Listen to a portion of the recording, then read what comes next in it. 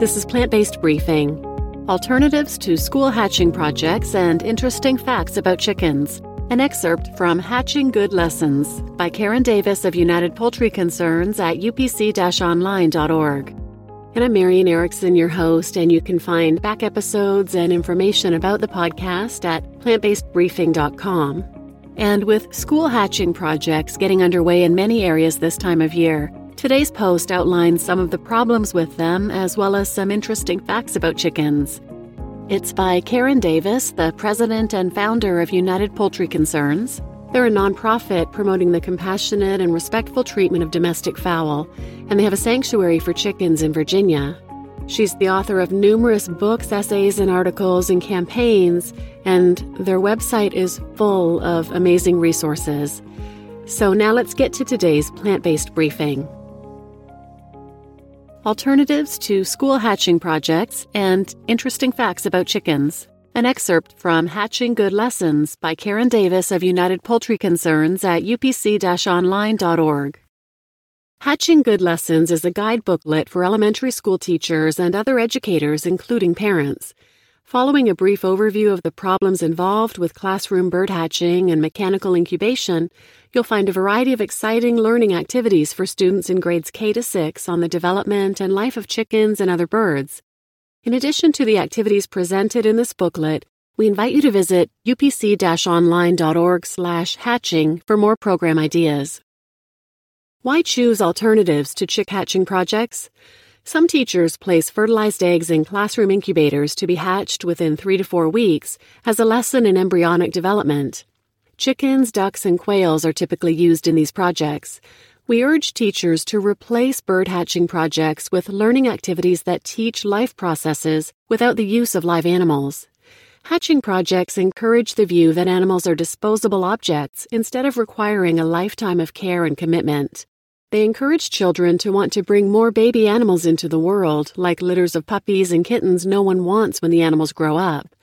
They place a burden on animal shelters and busy parents who can't keep the birds, and zoning ordinances often prohibit the keeping of chickens, particularly roosters, even though more than half of all surviving chickens are likely to be roosters.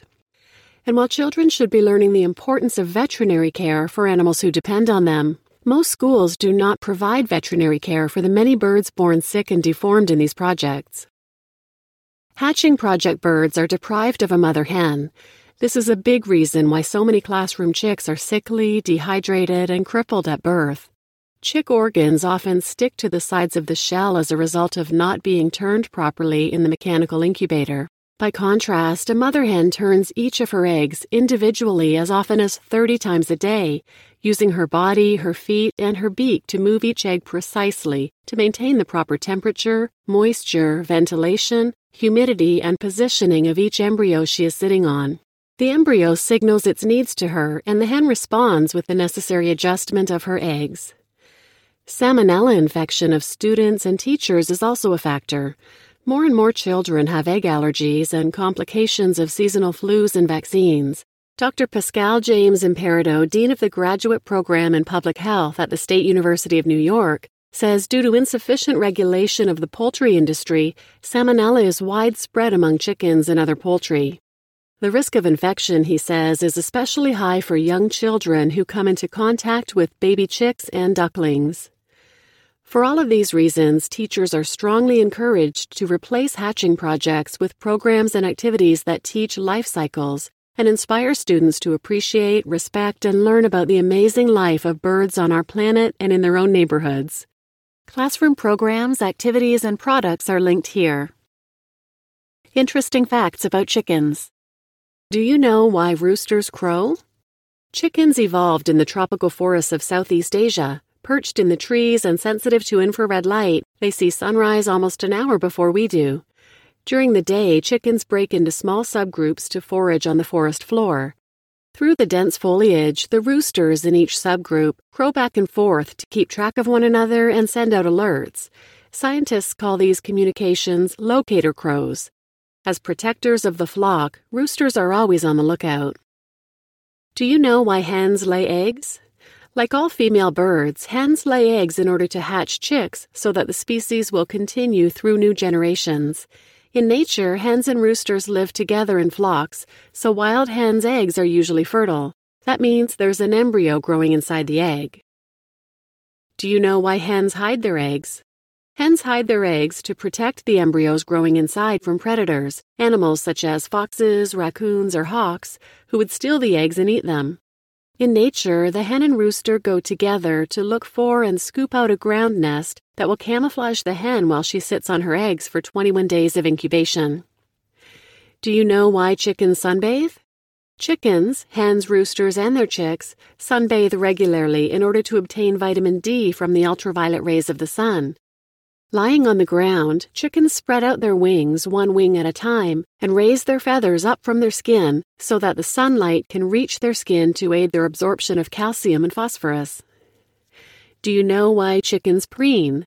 Chickens have a preen oil gland at the base of their tail. The oil makes their feathers water-resistant. With their beaks, chickens distribute the oil from this gland through their feathers and skin to protect their skin from getting wet. Remember that chickens evolved in a wet tropical forest habitat. By contrast, desert-dwelling birds such as ostriches and emus don't have a preen oil gland. Preen oil also enables chickens to convert vitamin D from sun into the form they need to keep their bones strong and healthy. Do you know why chickens dust bathe? Chickens, turkeys, and other ground-nesting birds dust bathe to clean and refresh themselves. They create little dust bowls in the earth, loosening the dirt around themselves with their beaks and claws to distribute the dirt particles through their feathers and skin. This practice enables them to remove built-up preen oil, dead skin or dander, and skin irritants such as mites. Dust bathing helps chickens keep their feathers, their plumage, soft and strong and shiny. More facts about chickens. Chickens are ground-nesting birds known as galliforms, which literally means cock-shaped. Hens lay more eggs in the spring and early summer. Spring and early summer are the best time of year for hens to raise their young. Daylight hours are long and the weather is warm and the earth is richest at this time of year, with the nutrients chicks need to grow strong and healthy: bugs, worms, grasses, seeds, soil, and leafy greens. Chickens can fly. Most chickens can fly short distances. They fly in an arc up to perches such as tree limbs and fence posts, then down again. At night, chickens prefer to perch together high off the ground. Chickens eat grass. As well as eating bugs, worms, seeds, and grains, chickens eat grass and leafy greens for vitamin A and other nutrients. Chickens see colors. Chickens have full-spectrum color vision, including infrared and ultraviolet perception. Chickens see morning sunlight almost an hour before we do. This is because chickens can see the infrared end of the color spectrum, which is invisible to humans. And chickens have good ears. Chickens have very keen ears. Good hearing is necessary to birds and other animals living in the dense foliage of a tropical forest, also known as the jungle. Since jungle dwellers can't always see each other through the leaves, they can hear and communicate with each other through hearing. This is why chickens, parrots, peacocks, monkeys, and many other jungle residents scream, crow, cry, screech, and call to one another with very loud, raucous voices. This evolutionary trait persists even when they are removed from their natural habitat to other environments. You just listened to Alternatives to School Hatching Projects and Interesting Facts About Chickens, an excerpt from Hatching Good Lessons by Karen Davis of United Poultry Concerns at upc-online.org. And I'm your host, Marian Erickson, and as always, I link to the original post in the show notes. And in this case, you can find all of the wonderful activities, worksheets, and products that teachers can use to replace hatching projects with programs and activities that teach life cycles and inspire students to appreciate, respect, and learn about the amazing life of birds on our planet and in their own neighborhoods. So please check that out.